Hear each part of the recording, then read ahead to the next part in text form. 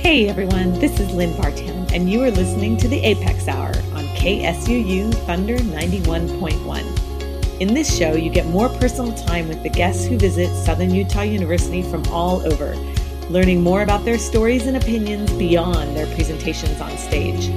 We will also give you some new music to listen to and hope to turn you on to some new sounds and new genres.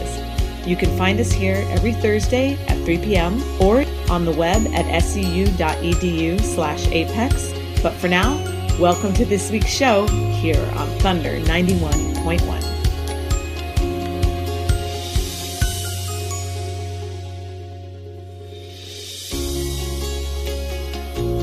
All right. Well, welcome in, everyone. This is Apex Hour on Tuesday, which is a little bit unusual, but for those of you who may be listening for the first time, welcome. My name is Lynn Vartan, and I'm the curator of Apex Events. And today, our guest joining us is Charles Cook. Welcome in, Charles. How are you? I'm good. Thank you for having me. Awesome. It's so great to have you. I know you are an expert podcaster, and we want to make sure to promote all the podcasts. So let's start by just talking about who you are and what you do and where we can find more of you. Okay. Well, I am, until Monday, the editor of nationalreview.com, at which point I'm going to go back to my old job there, which is writing every day. And as well as writing, I'm going to be keeping up the two podcasts that I do with National Review. One is called Mad Dogs and Englishmen, which I do with Kevin Williamson. And the other is called The Editors, which is, I think, NR's flagship podcast. And that's with Rich Lowry and then a rotating cast of characters. And you can find those on, well, everywhere, really. Anywhere, iTunes, yeah. Spotify, Stitcher, Google Podcasts. And can you talk just a little bit about kind of what the platform is and just maybe share just what the podcasts are like and what you guys talk about? Sure. Well, National Review is probably the oldest conservative magazine in the United States. It was founded by William F. Buckley in 1955. Still going strong, despite rumors to the contrary. Podcasts, Mad Dogs and Englishmen is a libertarian-leaning podcast that I do with Kevin Williamson. It's just the two of us. It's fairly rambling and wide-ranging. The Editors is more topical. We do it twice a week. We talk about the big issues in the news, and there are generally 3 or 4 people on it. And sometimes we agree, sometimes we argue, but it's always civil. Yeah, civility. That's kind of the name of the day. It is. And what you talked about today was, and I'd love to just do a little snapshot of it because I thoroughly enjoyed it, was the importance of weirdos. Can you tell anybody who's maybe listening, what does that mean? Well, I'm pro weirdo, and not just, as I said at the outset, because I'm from Florida. So I sort of, well, not originally, I'm from England, as you can hear, but I'm now from Florida. An adopted Floridian. I think that the qualities that many people who make a big difference in American life have are often inextricable from what we consider to be their flaws. And I think that if we become, as I fear we are, more conformist and less tolerant, then we will try and hammer out the rough edges on a lot of people. And in so doing, we're going to hammer out all of the edges. And we're going to get rid of the people who see the world differently because they see the world differently. And so we don't get to take advantage of what they have to offer. You know, we don't get the Steve Jobs and we don't get the Beethoven and we don't get the Walt Disney because we think that they're weirdos. And of course, they are. That's right. That's what they're supposed to be. You had some great examples in your talk. I think that you said 2 things that I didn't know. You said many things that I learned for the first time, but Tesla was afraid of circles. He was afraid of circles. That's right. And also, in the less abstract realm, he was afraid of pearls. And if any woman went near him wearing pearls, he would run away. No way. True story. Oh my gosh, that's amazing. I wonder where that comes from. Like, what's the deal with that? And he had a mathematical mind. I think he had to walk around every building that he visited 3 times before he could go in. He had to wipe down cutlery with no fewer than or no more than 18 napkins before he would eat. Wow. So, you know, the next step obviously is to be afraid of circles. And the other example that really stood out to me was the fava bean. Was that Pythagoras? Pythagoras, yeah. Believed fava beans were human in nature and to eat them was to become a cannibal. That's crazy. That's absolutely wild. Weirdos, see? Yeah, I love it. Well, I'm a big fan of weirdos. I want to say I'm a self-proclaimed weirdo. And what I thought we'd do is just kind of do some roundtable general topics. I've been reading a lot of your writing and a lot of things, and I just wanted to ask you about several things and kind of go from there. So we're using we were just talking about the word weirdo. Yeah. I'd like to switch to the word nerd because you wrote quite a bit about, this nerd society or nerd impression that we're sort of getting in the world today. And I wondered if and I thought it was really interesting. It was particularly on an article about Neil deGrasse Tyson and a bit of the danger that you see there. I wondered if you might elaborate on that. Well, I want to say I was a trailblazer here because when I wrote this piece, I got a lot of blowback, including from Neil deGrasse Tyson himself. And then about 6 months afterwards, everyone in the world seemed to agree that actually Neil deGrasse Tyson is annoying. So I took the heat for what became consensus. You're welcome. No, look, what I say in the piece is that I'm not actually criticizing nerds, right. But that for a lot of people who are nerds or consider themselves to be nerds, life is actually quite tough. Mm. And so what we have developed in Liu is a fake nerdery. Uh-huh. For example, very well connected, good looking, wealthy people who go to the White House Correspondents' Dinner describe it as nerd prom, but it's not. These people are on television. They have millions of dollars in the bank. They're not nerds. Mm-hmm. And the second part of it was what you could call scientism, which is trying to reduce the complexity of life to sort of scientific equations, as if people aren't different, they'd have different values than each other. And I think Neil deGrasse Tyson is just really annoying like this. He said a few years ago that what we really need is a society that instead of being focused on democracy is focused on pure reason. Mm. Well, firstly, no, because we disagree as to how we should run our society, even when we agree on the details. But also, we've tried that. It was the French Revolution. Yeah. It was a massive disaster. And it led to the people who were deemed to be on the wrong side of what he considers to be reason being executed. Mm-hmm. I didn't like this movement. I'm glad that it's sort of gone away a little bit. On the one hand, it is sort of the popularization of science and the interest in that. I think there's some positive aspects to that part of it. But when it and politicizing is not exactly the word, but when it starts to move beyond that into this more social construct of what a scientist is, it seems that that's where it gets more problematic. Yeah, but also I don't think it should become politicized, and it often is. If you look at coronavirus, for example, the outcomes between Texas, New York, California, and Florida are fairly similar. Now, New York's the worst of the bunch. Right. And yet New York was the one that at the beginning we were told was following the science with a capital S. Yeah. And people look down on Florida especially. But Florida, which has an elderly population, has done very well. Every governor, I think, involved has been trying to do the right thing. I don't think there's anyone out there who said, you know what, I don't care about older people. The response and the results have not really been much different. Governor Newsom and Governor DeSantis had totally different approaches and about the same result. And to take one as this paragon of science and the other one as this sort of rube and run with that as the press did for months is silly. Right. They were responding to the data they had and making judgments. Yeah. Okay. That's really helpful and really clarifies it, which brings me to another question, which is about things like the virus, which I don't know that you've written about, or at least I hadn't come across it yet. I was curious because I don't think that this is going to be the last time we see something like this, a virus or something. And I was just curious, what your opinions were sort of about all the different states and as that relates to our national response, and what could we do better next time, in your opinion? Well, we will be a better place next time, because for the first few months here, we were all scrambling. So assuming it's anything like this, which it might not be, right? We'll be better placed. I think what we could do better is take an approach toward potential pandemics in the same way as we do in, say, defense matters. Oh. I'm not an interventionist. I don't want us to run around the world invading countries and playing policeman, but I am very strong on defense, literally defense.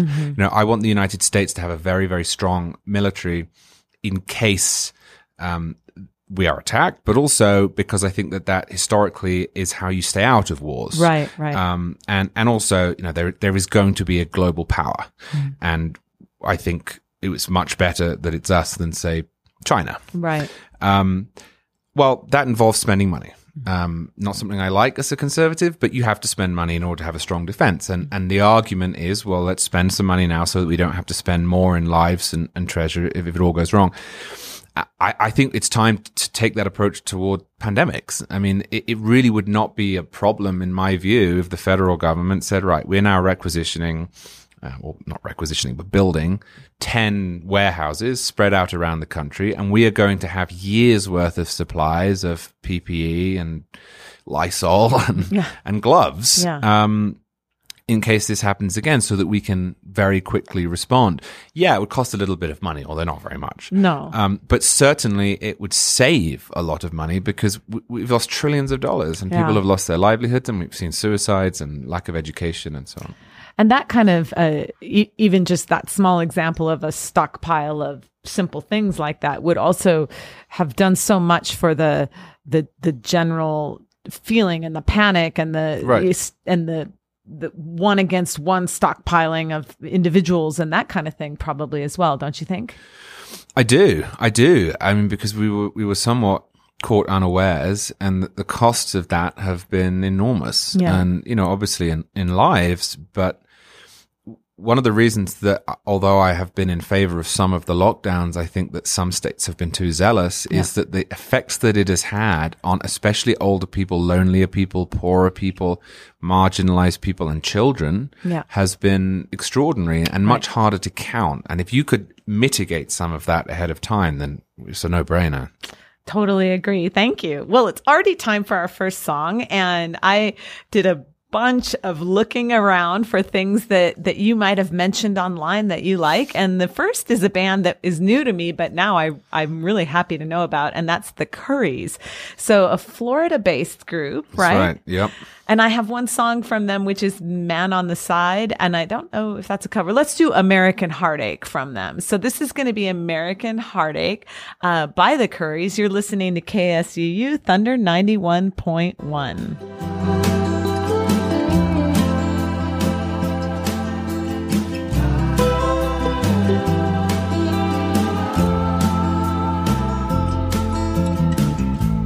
Tempers flare, it's in the air. Something's going down round here tonight. All your life, killing time. Something's wrong, you can't make it right. Ain't there something so fine? Distinctly American power lines, string along dreams one at a time. Are you feeling down and out, falling back on bad habits, filling up with doubt, afraid to even open your mouth?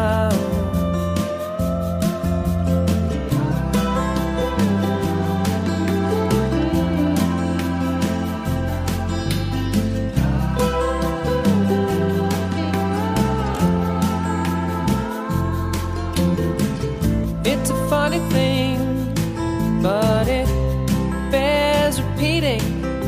Yours is not the only story told.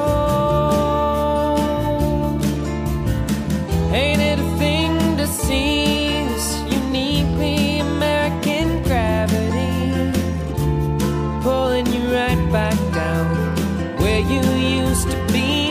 Are you feeling down and out, falling back on bad habits, filling up with doubt, afraid to even open your mouth? You can kick the tires till the wheels fall off, that won't make it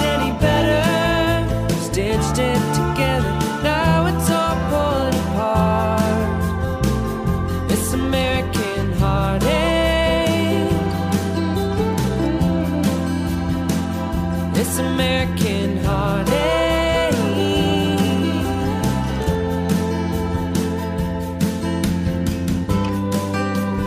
One hand on the bottle,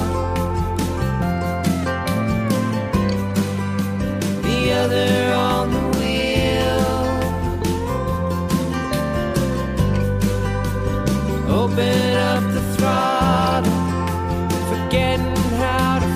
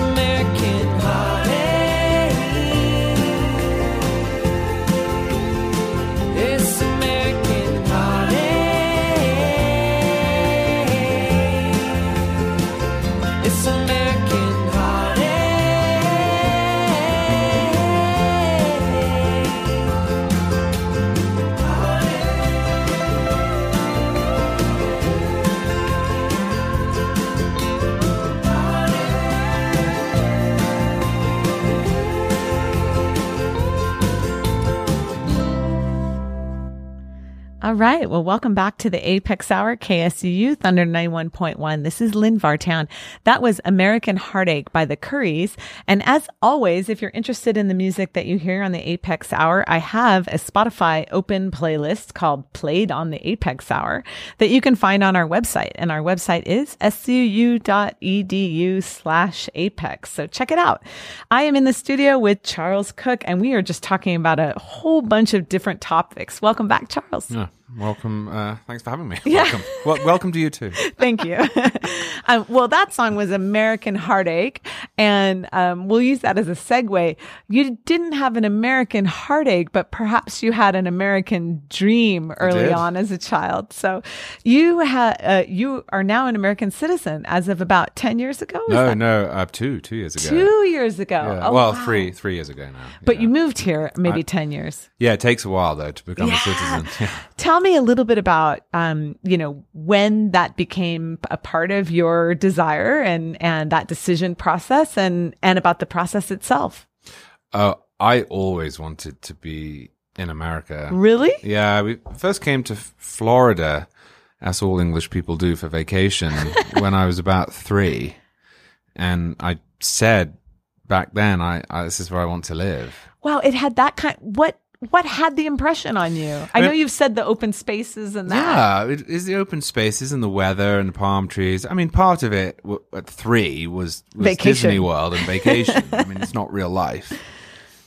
But I mean, that had changed by the time I was 6 or 7, and I don't know. I just resonated at the American level. I like it here. Ah. And is it now that you're sort of more mature, is it the American spirit? Is it I know that it's an intangible sort of thing and you've written a bit about that, but what is it? And do you still love it? Oh, I do. And of course, this is before I had any political opinions. So it's in some ways it's tied to that too now, but it wasn't until I was 18 or so. And the wide open space it's not just the actual space, which Britain does lack. Yeah. But the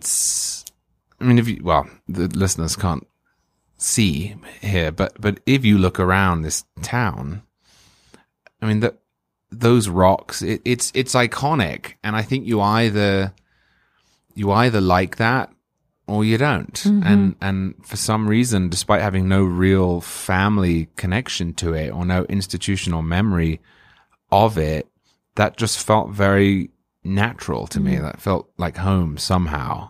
Cool. And it's never gone away. That's awesome. What was the immigration experience like for you? Was it as you expected? Was it different than you expected?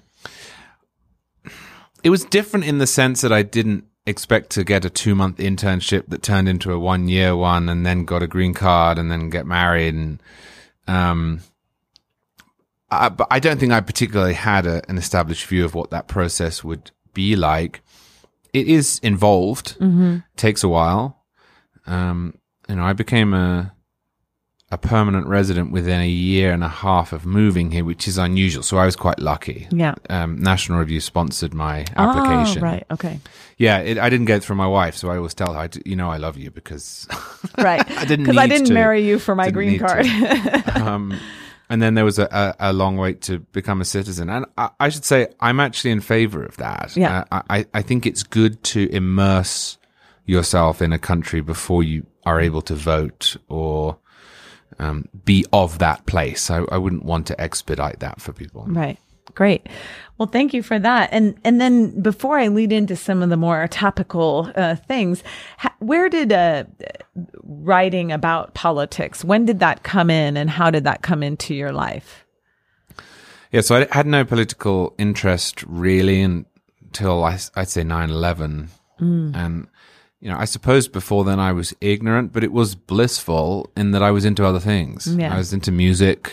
I'm a huge roller coaster obsessive, and that's wild. Yeah, I had a website as a teenager about roller coasters in Europe. Way. I still am obsessive about them. In fact, I'm working on a book about roller coasters. No way, that's amazing. Do you have a date when? No, because I've been working on it in my spare time, and it's going to be a road trip style book, and COVID killed that part of it. So I'm waiting for everything to reopen. Do you have a favorite roller coaster? I do. It's in North Carolina. It's called Fury 325 at Carowinds. Okay. And why do you love that one? Well, it's 325 feet tall, and it drops you at 80 degrees, and then it goes at 100 miles an hour for the rest of the track. So it's pretty intense. Oh my God. But I'm a weirdo with this because I almost, you read about people who they need to go to extremes because normal life becomes boring for them, and they throw their parachute out and then catch it. Yeah. So I'm not like that at all, except with roller coasters I am. The more absurd the ride, the better. And it doesn't matter if it's a drop or if it's a spin or anything like that. I'm but I also take a real interest in the engineering side of it. So, most roller coasters built in the United States now, with the exception of those that are built by a guy from Idaho, are actually Swiss. And they took over the market in the 90s, and they revolutionized it with computer-aided design. It's actually very interesting if you're into that sort of thing. Yeah. I guess it's glorified train spotting. But do you play that video game that designs roller coasters? I have done. Yeah, I heard that's quite popular. I have done. I may have been obsessed with that as a kid. But we got off track. So roller coasters into political writing. Yeah, so I had no interest in politics, and I think 9/11 made me ask a lot of questions that I just really had no idea what the answers were to. Why is America the most powerful nation in the world? I mean, what makes it so? What is Islam? I mean, I don't know. And from there, I went to university, and I got really interested in American history, specifically British colonial America and the Revolutionary War. And by the end of my time at university, that's what I was most interested in. And I just started following American politics quite closely. And I realized, well, actually, I care about this the most. Yeah. And so I guess 4 years after that, having played some music, I applied for an internship at National Review. And then it was my job to write about it. So it really snowballed. Yeah. Well, I want to ask you about writing voice and developing writing style and all those things. But before that, I'd love to get into maybe a bit of more topical things. I know that you've written quite a bit about gun laws, and I'd love to sort of just talk about that and some of the controversies surrounding that today. So can you give us first your sort of stance on that, and then we'll go from there? Well, the first part of it is that the Second Amendment to the Constitution protects an individual right, and that matters. It matters because the Constitution is the law. Right. So irrespective of what one's stance is, that has to be respected. That should be our starting point. Now, 80% of Americans accept this, but there is a 20% contingent that doesn't. And I think that's dangerous because, you know, you start chipping away at the bits you don't like, and then it all goes. Right. The people I respect the most who disagree with me are those who say, yeah, sure, that's what it says, but we should change it. Like, okay, now we can have a debate. Yeah. And that's actually how I came to this topic, because I studied it at Oxford, the passage of the Bill of Rights. And I was completely on the other side of this political debate. Oh, really? And I realized that a lot of the political rhetoric around this was dishonest and out of step with the history. So that's the first part. But the more that I've written about this and looked into this, the more I've come to the conclusion that the right is a good one in a free country and a necessary one. And also that gun control in a country with this culture and this many firearms doesn't work. Now, people will say, but what about Britain, right, where there are very few guns? Or New Zealand. And very few shootings. Yeah. And that's true. But it is a totally different proposition to try to come up with a regime of gun control in a country that has no gun culture, no constitutional right, and almost no guns, than in a country such as the United States that has a constitutional right, a very strong gun culture, and 400 million guns, more than people. Right. You just have to look at it differently. And the fact is that there are no laws that have done anything to either reduce gun violence or really help. I mean, I just think they're completely useless in either direction. So some advocates of the Second Amendment will say, we passed this law and then everything got better. I don't think that's true. Mm-hmm. But I also know that since 1993, the crime rate's been halved. The instances of crime committed with firearms has been halved. Across all income groups, all regions, all races, men and women. Not that women really commit any crime, but you know, they are victims of it. Yeah. And I think that really matters when discussing this, because you really do not want to pass laws that don't work, right? Especially when it applies to a constitutional right. And it's so rare. That statistic, I read that in your writing, that how the gun violence has gone down, and that's so often you don't hear that, right? Never hear it. You almost never hear it. Yeah. I want to ask you a little bit more about this, and so what do you say to those who say, okay, sure, everybody can have a gun, but what about these automatic weapons? And, that inevitably that comes up. Sure. So what about the automatic weapons? And then associated with that, what about the school shootings and things like that? So what do you say to those? Well, so we've got to get the terms right. So automatic weapons are heavily regulated. Automatic weapons continue firing with one depression of the trigger. Okay, yeah. So what we're talking about when we talk about assault weapons are semi-automatic weapons. Right, so they're the same as an average handgun, but just look like a automatic weapon. So it's mostly aesthetic. Okay. Those weapons are used so infrequently in murders that the FBI doesn't actually keep statistics. Oh. So you're more likely in America in an average year to be killed by someone's hands and fists than you are by rifles of all sorts. Not these specific ones, which is 10% of rifles, just by rifles of all sorts. Insofar as there is a problem with gun violence in the United States that could be addressed, it's handguns. There's 90% more of all gun violence is committed with handguns. Now, school shootings are disproportionately committed with so-called assault weapons. And I think that is because they look like movie guns. But the functionality of those weapons is no different than a handgun. I see. And in fact, the worst school shootings have been committed with handguns. Yeah. But it's certainly the case that it is the weapon of choice on average of a school shooter.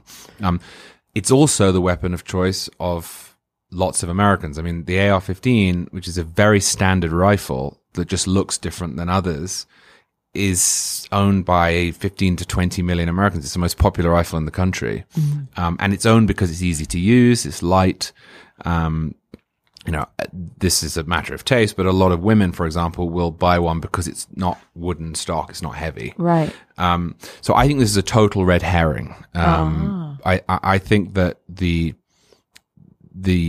real problem in the United States is the criminal use of handguns, and that's what we should focus on. And then, so how do we focus on that? And I think particularly, and is there a way to focus on that, especially in relation to the school shootings, which seem to be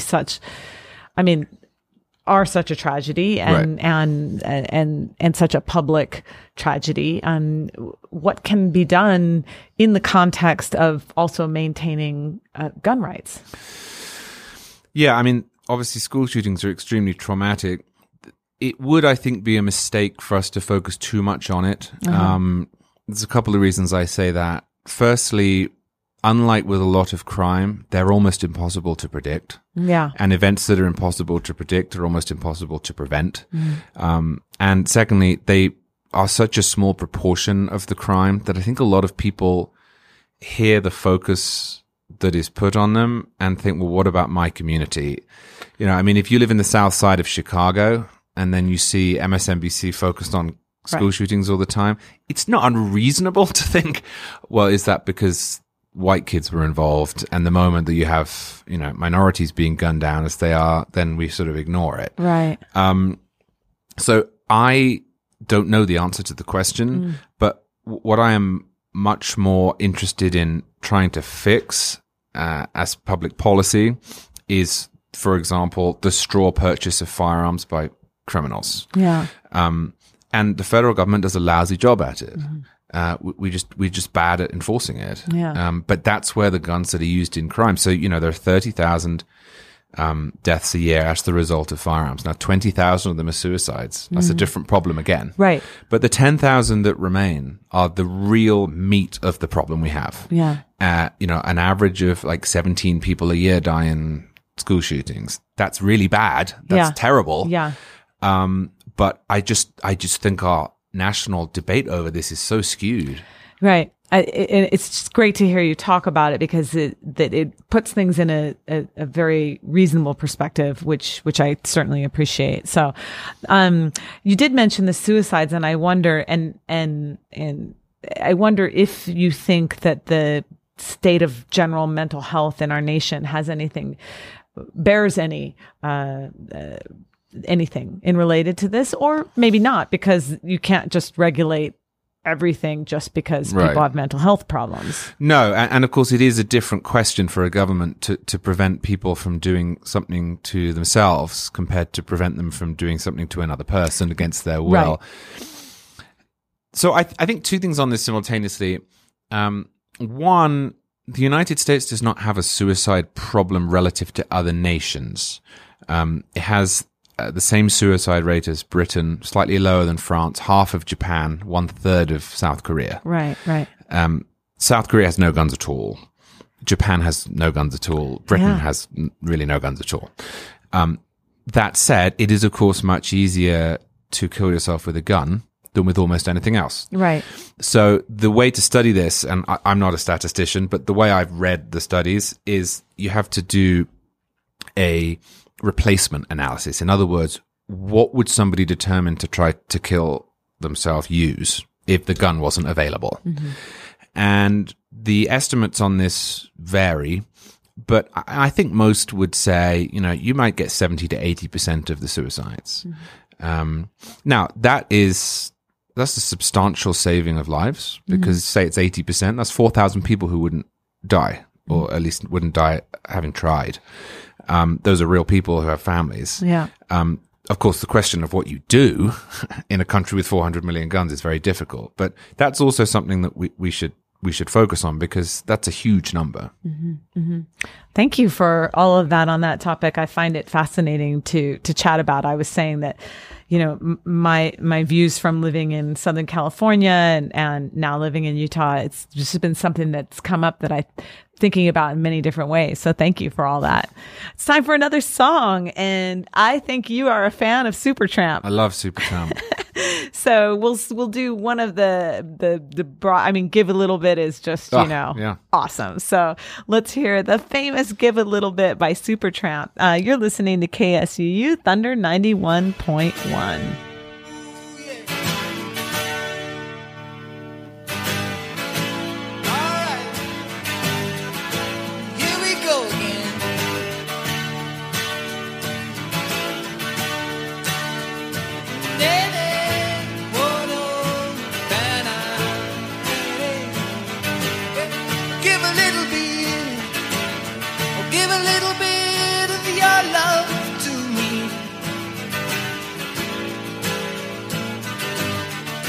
a little bit, I'll give a little bit of my love to you.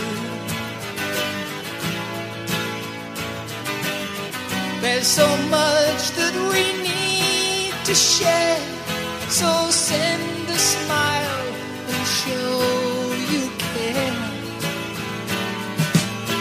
Alright, I'll give a little bit, I'll give a little bit of my life for you. So give a little bit, or give a little bit of your time to me. See the man with the lonely eyes, oh take his hand, you'll be surprised. Oh, take it.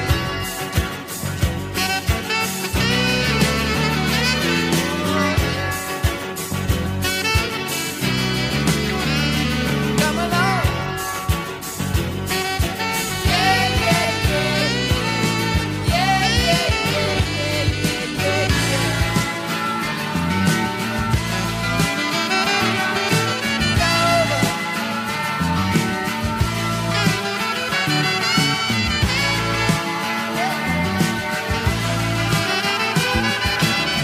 give a little bit, give a little bit of your love to me. I'll give a little bit, I'll give a little bit of my life for you. Now's the time that we need to share, so find yourself, we're on our way back home. Oh, going home. Don't you need to feel at home? Oh yeah, we gotta see. Ooh, you gotta get a feeling. Ooh, yeah, come along too. Come along too, then. Come on, come along.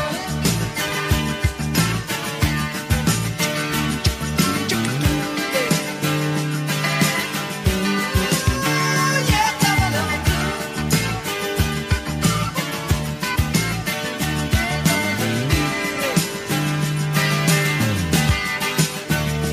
Say,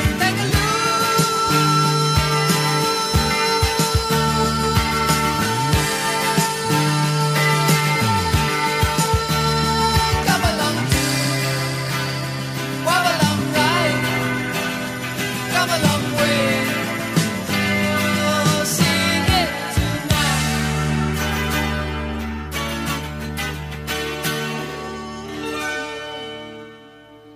All right. Well, welcome back to the Apex Hour. This is Lynn Vartan. I'm joined in the studio with Charles Cook, and that was Give a Little Bit by Supertramp with that great little ending right at the end, just that little arpeggiated chord. So welcome back into the studio, Charles. Oh, thank you.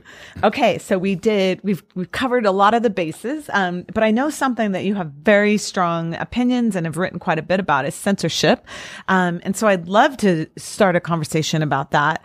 I know, particularly today we got into a bit of cancel culture and how maybe that's related a bit, but let's start with just censorship and tell me what your thoughts are right now today. Well, I'm against it. I love it. Yes. I'm strongly against it. I do think it's related to cancel culture because I think both come from the assumption that we can decide what is true and proceed accordingly. Right. It's not that I don't have strong views on this. I think I know what's true as well. It's just that I might be wrong. Right. And also, I might have different experiences than someone else. And, if you take, say, religion, you have many people who make competing claims. And the way to deal with that in a society is to tolerate all of them. not to privilege any of them. And also to tolerate people who have none, like myself. Right. So I think ultimately censorship is arrogance. I think it is the tool of people who have decided that there is no longer a need for a debate or a conversation on a given topic, and who are shutting it down so that they can artificially prevail. So censorship, how do you feel, let's just say from like the 90s to now, what trends have you seen? And of course, cancel culture is its own thing, but it's kind of almost an offshoot in a way. But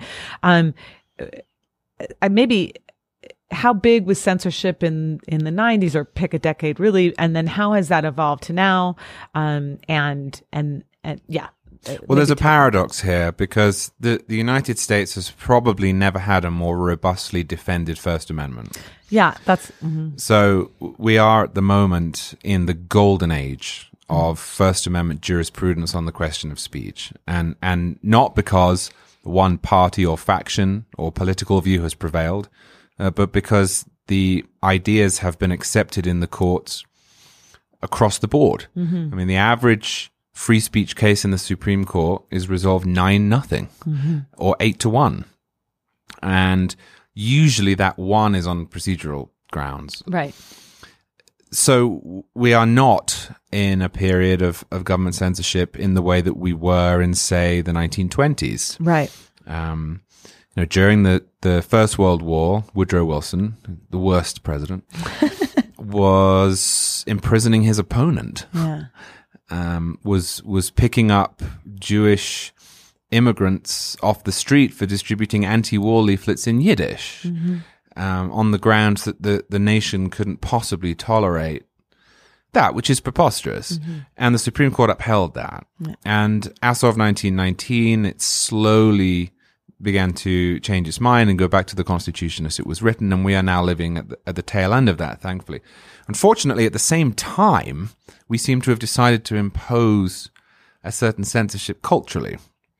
And so while the courts will strike down censorship laws of all sorts, we are less and less likely to listen to each other on college campuses and in politics, and we are more likely to shun people who dissent. And that worries me, not only because there's really no point ultimately having a set of laws if the culture decides to supersede them. Right. But also because eventually the people who are spearheading this will be on the court themselves, and then it will change and we'll lose both. Yeah, that you so eloquently got at what I was ineloquently trying to ask, which was, I think that, historically we are seeing a time of very low censorship on the one hand, but culturally we're seeing this great rise in censorship, and how that will play out in future generations, as you said. You also mentioned religion in the context of that, and I was just curious to drill down a bit more on that, how, in the basis of so many of the prominent religions is the fact, according to those religions, that I am right and you are wrong, or my belief is right and your belief is wrong. So how do we reconcile that, in a cultural time where we've got this evolved free speech, but yet the cancel culture, but yet perhaps an even stronger sort of religious stronghold, I guess? What do you think about that? Well, so I have no religion at all. It doesn't bother me in the slightest that other people do, and I don't want them to hold back or kowtow to me. Right. I'm quite happy to be told by someone who is extremely religious that I'm wrong. I'm quite happy to be told I'm going to hell. As long as everyone gets to do it. Right. And, there are, of course, and have been imperfections in American life, but America has done that better than almost every country for a long time. It's actually remarkable that we have coexisted in the way that we have. What worries me, frankly, more than the prospect of different religions coexisting is restrictions on conscience. And I do see a lack of respect for conscience emerging. What do you mean by that? Well, I think that the Obama administration's decision to sue Little Sisters of the Poor, which the Biden administration has picked up again, is a huge mistake. I'm speaking in Utah. People listening understand what it's like to be a religious minority. Right. And it often ends badly. Nuns are, to put it in the parlance of my talk earlier, they're weirdos. They're different. Yeah. And we should cherish that and respect that. Now, if, of course, those nuns were saying, right, Charles, you have to live according to everything I believe, I would object too. Right. But I think that was a step too far. I would like to live in a country in which the Amish can coexist with everyone else without feeling that they're put upon. Yeah. And although they can, I sense some drifting away from that principle. I see. Well, thank you for that. Well, I'd love to kind of turn the tides and talk a little bit just about the writing process and finding your voice in writing. I find your writing to be very compelling and very engaging to read. Thank you. So, yeah, really. And I'm wondering, is that something that emerged? Did you consciously work on that? Talk to me about the development of your writing voice. Well, to be honest with you, I think it is all the product of my being somewhat argumentative. I think I write cathartically. I don't wake up in the morning and think, I have to write words today. What I do is exist in the world and read the newspaper and talk to people and then find myself forming opinions or, sometimes being irritated. And then I think, right, that's something I want to write about, just so I've got it out. So I have written. Okay. And I suppose I've always been argumentative in that way. And now I've somehow managed to get a job. How has your voice changed or developed in the years that you've been writing? That's a good question. I don't know to what extent it's changed, although, as I said earlier in my talk, I do find myself writing more defensively at the moment because of the culture in which we live and the people's willingness and desire really to take words out of context. But my view is that for better or for worse, if you are writing as a professional, you should say what you think. And you should be honest about it. And you shouldn't play games or try and position yourself. Writers are not politicians. They shouldn't be politicians. Right. They shouldn't pick a side. They shouldn't sit and scheme out who will like them. They don't have constituencies in the way politicians do. You should just say what you think. I think I've always done that. I'm not sure that it's changed. I've probably become more confident as I've gone on. I'm more used to writing. It's a muscle, perhaps. But what you see when I write, for better or for worse, is me just being argumentative. Yeah. Would you say that you said something interesting about writers not having a contingency? So how much concern do you have for your audience, in quotes, like the development of your audience or the maintaining of your audience? Is that part of your subconscious in your process? I think everyone's going to be tempted towards that, but I really try to kick it out. If I look, so I write for National Review. We're a conservative magazine. I'm a conservative. I'm a libertarian, really, but I'm conservative on some issues. I have mostly readers who are conservatives. But there is an enormous difference between my job and that of, say, a representative in Congress. Right. And I'm very keen to keep it that way. Cool. So sure, I'm sure that I sit there and think, if I write this, I'm going to get rude emails or people aren't going to like me. And, as a human being, I'm sure sometimes that weighs on me. Yeah. But I also know what my job is. Yeah. And so I really do try to shy away from it. And in my book, I have a lot of criticisms for the right. Yeah. Because I'm not trying to win their votes. Right, exactly. The great position of a writer in that way. Well, that's actually really cool to hear. I'm really happy about that.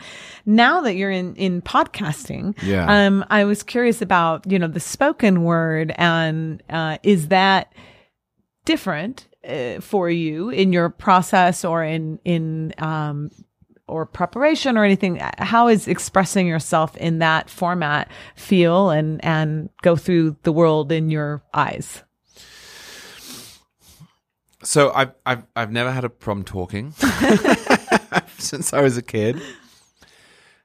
The podcasts are less prepared than my writing. I think it's important to do your research, but I certainly wouldn't want to sit and write a script and then read it. Yeah. Partly because the forum lends itself to discussion and argument, and that's one reason that we do it. Yeah. And if you're reading something off of a screen and then someone interrupts and says, "Oh, what about this?" You thought, well, let me finish, Whereas writing is a very different animal, right, especially for a magazine. It's going to be printed on a piece of paper, and it's always going to stay like that forever, whatever happens. Yeah. I actually think that podcasting has provided a bit of an avenue for people within cancel culture because it doesn't get easily scanned and picked up by would-be censors. Right. It's very, very easy for someone to look through a piece and take a line out of context. It's much more difficult for them, just technically, to do it on a podcast. I mean, so you're, I'm sure, aware that there is a movement to get rid of Huckleberry Finn. Mm-hmm. This is a silly movement, which is based on the existence in that book of the N-word. Yeah. But not used in a laudatory sense, but used to portray conditions at the time, which were horrendous for African Americans. Right. The word is useful because it shows us how casually that word was thrown at Americans. Right. The instinct that you see as regards Huckleberry Finn is actually also on display in journalism. What people do is they search for certain words or phrases, or they find passages in articles, and then they say, aha, aha, aha. You can't really do that on a podcast. Right. So I think it's provided a real outlet for people who don't want to do that to each other to have proper conversations. Yeah. I hadn't thought of it that way, but it definitely feels that way, which is great. So cool. Next question in relation to this is, I wondered, how do you stay informed? Do you have sort of your 3 or 4 sources, not private sources, but public sources that you love to read? Are there certain writers that are your go-to? How do you keep your information sharp, up to date? What are your favorites? So I do read certain newspapers every day. Wall Street Journal, New York Times, Washington Post. And then the rest of it is people send me things. I mean, partly because I'm the editor, so I have to know what everyone's writing. And then you get sent the source material that they're responding to, and read it. I mean, to be honest, this is one part of my job, that is exhausting, and I'm looking forward to going back to being a writer. Right. Not because I'm, actively trying to be less informed, but because it would be nice to focus more than I'm able to. Mm-hmm. It's a good thing at one level to be able to know the 20 things that happened today. At another level, it compartmentalizes your brain, and it makes it very difficult to concentrate on something in detail. Right. Which is something I used to be better at, especially before I had kids. Well, that's cool to hear what your process is like. Now that you're going sort of back to full-time writing, is there anything that you are really looking forward to writing about that you can share with us? Well, it's more the frequency of it. I just enjoyed responding every day to the news. That's awesome. And it's a different discipline than writing a magazine piece once a month. That's so cool. Well, we're excited to be reading more from you. We actually don't even have time for our last song. I was going to play another Supertramp song. So everybody listening, go get your Supertramp on. But it's time for my sort of last question that I love to ask, which is, what's turning you on this week? And it can be anything. It can be a movie or a TV show or a book or a podcast or a magazine. It could be really anything. We've had it be food. It can run the gamut, but it's just an opportunity for people to get another little insight into you. So Charles Cook, what is turning you on this week? Do you know what I've become honestly obsessed by? And it's partly for something to do on airplanes is the Monopoly game on my iPhone. No way. And you can play other people on the internet. So there's real stakes. I mean, there's no money involved, but I can't stop playing. Really? Yeah. It's not, I always think of that maybe would be boring on a flight or something. No. Cause you connect to 3 other random people and then there's the game is on the board and it's all animated too. And it's great. Oh my gosh. So what are your Monopoly? Do you have favorite strategies? I know people kind of have like, I'm going to go for the expensive things, or I'm going to buy up all the little things, or I'm going to buy up all the railroads or whatever. Yeah. So it's really funny you asked that actually, because I Googled the other day, good Monopoly strategies. And I found a guy who had done a whole bunch of research on this. And he said that what you really want are the orange ones and the red ones.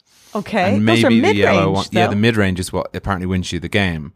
And he said, just be incredibly aggressive at the beginning. Just buy everything, develop everything. Doesn't matter if at every point you only have $3 or $4. Hoarding money doesn't help you because then you have to spend it all on the houses and hotels you land on. So I've started doing this and it sort of works. So should we be doing that in life too? I think life might be a little bit different, especially if it's your own money. That's awesome. All right. Well, you heard it here, the Monopoly game. Well, Charles, thank you so much for your time today. It's been really fun to talk to you. Oh, thank you. Awesome. Okay. Well, that's it for us. We'll see you next week. Thanks so much for listening to the Apex Hour here on KSUU Thunder 91.1. Come find us again next Thursday at 3 p.m. for more conversations with the visiting guests at Southern Utah University and new music to discover for your next playlist. And in the meantime, we would love to see you at our events on campus. To find out more, check out suu.edu/apex. Until next week, this is Lynn Vartan saying goodbye from the Apex Hour here on Thunder 91.1.